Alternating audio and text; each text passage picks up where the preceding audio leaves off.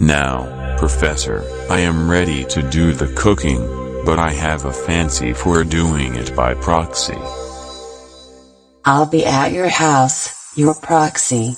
I shall do better than Blackwell. The blessing was pronounced by Gardner, and the proxy marriage was completed. You will wed her, she will bear your name, but you will marry her by proxy. And I shall be your proctor. Here the ceremony of marriage by proxy was to be solemnized. There is always a glory in creation, even if it be creation by proxy, so to speak. Fill out the following form of proxy, sign and seal it, and send it to me. Or thinking it not orthodoxy, they only let them vote by proxy. Voting by proxy, long permitted, has been recently abolished. The hill cannot be kind and attentive, overpowering or oppressive by proxy.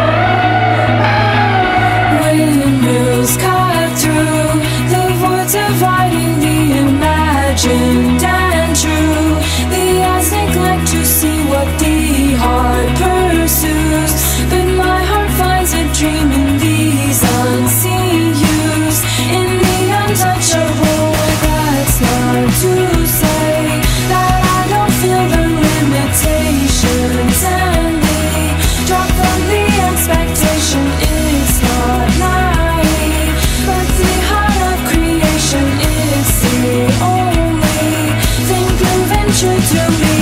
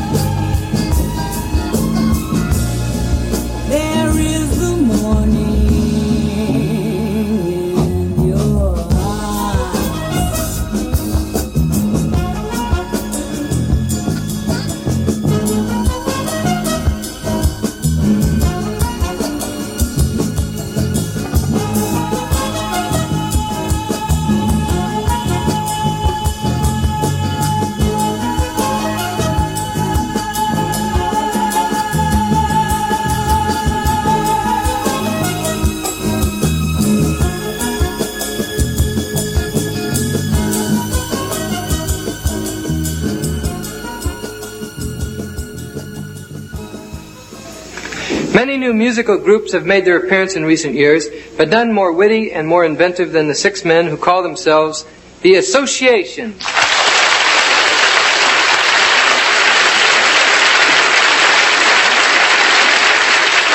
In order to combat the sudden influx of machines into our society, you see before you this evening a machine of our own construction. You see an association machine, composed of many integral parts, the first being behind and above us, a semi-reclined percussive invertebrator, or drummer. In the center of the machine, we see a flexible rhythm generator known as rhythm guitar. On the other end of the machine, we see a transistorized flexible rhythm generator stamped Made in Japan. To my immediate right, we see a manifold bifurcated tambouriner. I am a consistent low-range modulator. Last but not least, on the other end of the machine stands the largest single component in captivity, an elongated fluting vocalizator. This machine, when programmed correctly, emits a variety of sounds and rhythmic patterns, such as... Don't you know me, Kansas City? I'm the new Berlin Wall. Try and tear me down. I was born on the other side of the town written too. I made it over the Great Divide. Well, now I'm coming for you. An amazing adversaries. They try to tear me down. You want me, baby, I dare you. But try and tear me down.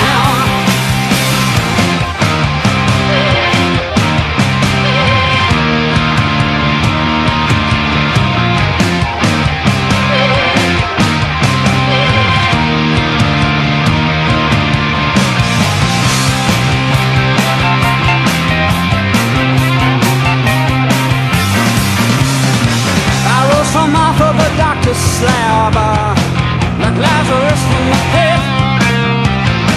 Now everyone will take a stab, decorate me with blood, graffiti, and spit. An amazing adversaries. They try to tear me down. You want me, baby, I dare you. Try to tear me down.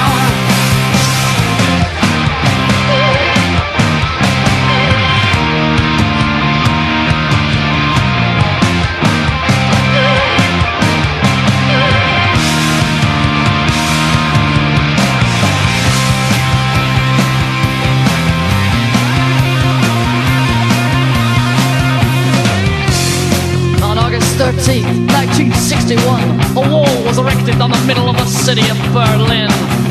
The world was divided by a Cold War, and the Berlin Wall was the most hated symbol of that divide. Reviled, graffitied, spit upon, we thought the wall would stand forever. And now that it's gone, we don't know who we are anymore. Ladies and gentlemen, head figures like that wall, standing before you in a divide between East and West, slavery and freedom, man and woman, top and bottom.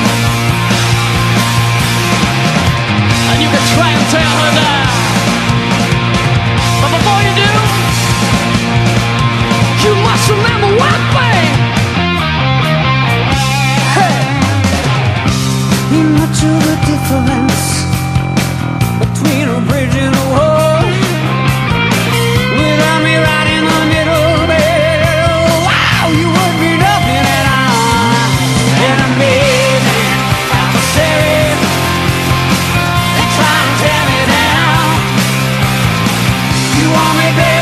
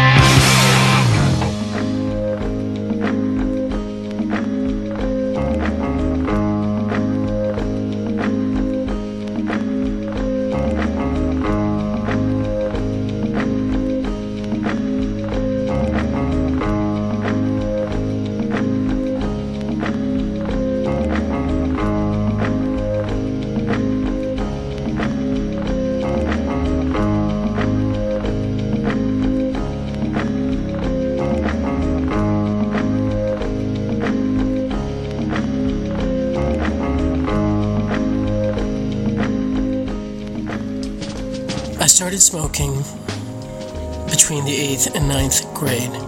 Now, back then, in the late 80s in Concord, smoking in high school was kind of allowed. There was a place in the school, nicknamed the Oven for other reasons, which was this like cement slab that was kind of outside the library and in the kind of greater courtyard. Now, I did not feel cool or tough enough to enter that space. That was definitely for older kids, tough older kids in blue jean jackets. I was also, kind of a lonely freshman. Did not have much going for me. Really not rolling with a crew. Academically, disaster. Basically driving everyone crazy, including myself, in my big army green fatigue jacket with a pack of smokes in the chest pocket. Now, where I smoked was kind of like, that was a kind of weird place to smoke, actually, now that I think about it. It was out front, so you could actually see me smoking. Pretty much the most random exposed spot you could think of in the high school. I could have gone in the hill in the back, probably afraid of that. Could have gone behind the radio station or where the trailers were, but I think in my own mind I thought, if I'm back here, then I'm essentially admitting to doing something really wrong. If I'm just kind of out in the open, in between these windows smoking, then I have plausible deniability. Now, one afternoon, I'm out there after lunch smoking a cigarette when along comes 2 or 3 guys. I think it was 3, and they were jocks. They were definitely lacrosse players or something. Fit and, probably good 2-3 years older than me. Well, they saw me in my totally unhidden spot, and the main guy, who had kind of like curly blonde hair, approached me. And essentially he starts going in on the speech. You like smoking? You know what smoking does to you? You play sports? Never really like unkind, although skating around unkindness, me being pretty physically unfit, felt like there's perhaps an implication there that the smoking wasn't helping, which it wasn't. I have to say there was a part of me that was flattered that he even took an interest in me. This was some popular upperclassman, some jock, come over to convert this lowly freshman in his army fatigue jacket smoking against the wall. He did it a couple of times, actually, a day, maybe 2 days later. A couple of times go by, I must have just kind of leaked it out amongst my, kind of friends, the kind of friends I might sit with at lunch, and they somehow leak it out, and it starts virally making its way up through a certain faction in the school. And this is the tough kid faction. This is the leather jacket faction. This is the blue jean jacket faction. The people who smoke in the oven. And somehow one of the leaders of that group gets wind of it and approaches me. And he says, so I hear so-and-so is giving you some trouble about smoking? Because apparently this guy could figure out who it was that had given me the speech about smoking. Now I've got 2 alpha upperclassmen interested in my situation as around smoking. And I say, yes. He talked to me about it. And this leather jacket guy says, he's giving you a hard time, huh? Now, the reality is that he really wasn't giving me a hard time. It might have been a little bit overbearing. It might have been not totally appropriate, but he wasn't bullying me. But a plan gets hatched right there in the lunchroom.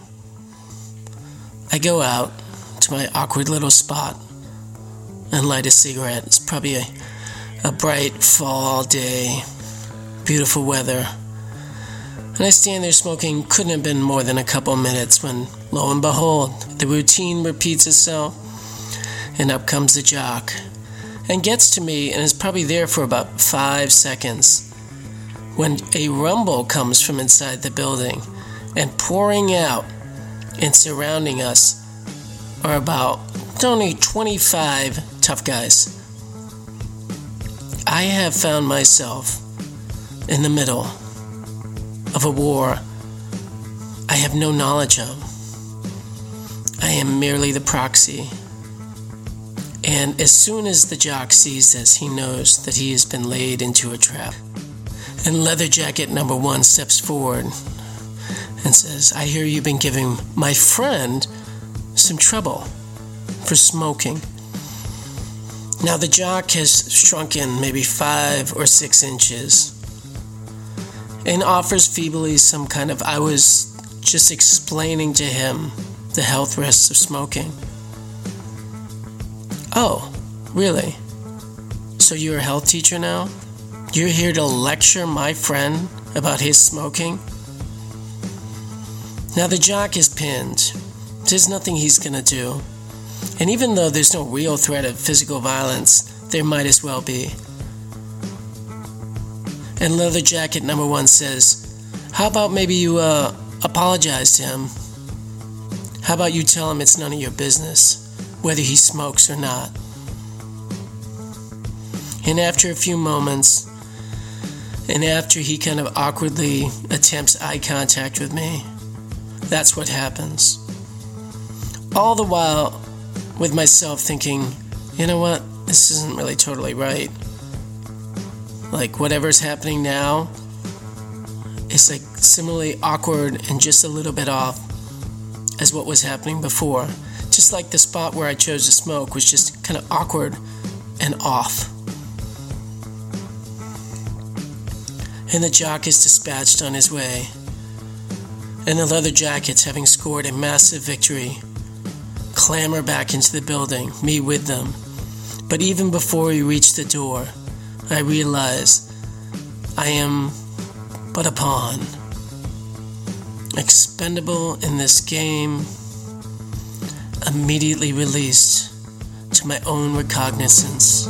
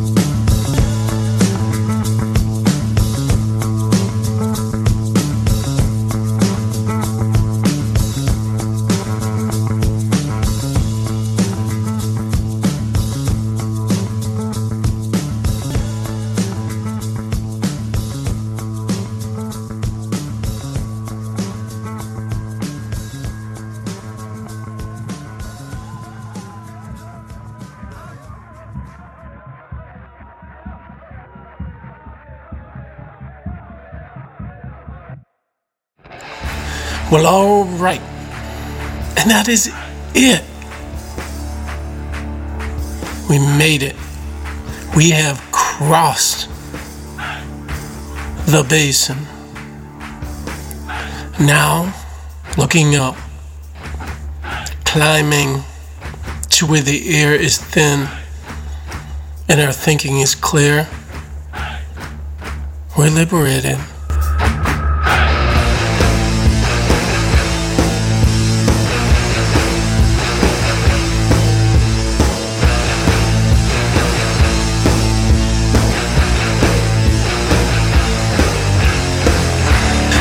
I am the BIQ, and you, my dear listener, you're my barbarian kin. You're like family to me. Behind us now, this valley falling into death, and with winter coming, I say, how about you and I go dig a hole? Now you can find us everywhere on the internet. Barbarian in the Valley is podcasted. We're also at barbarianinthevalley.com. And I want to remind you, stay tuned because the free associates are coming up at 11 o'clock. Let's party.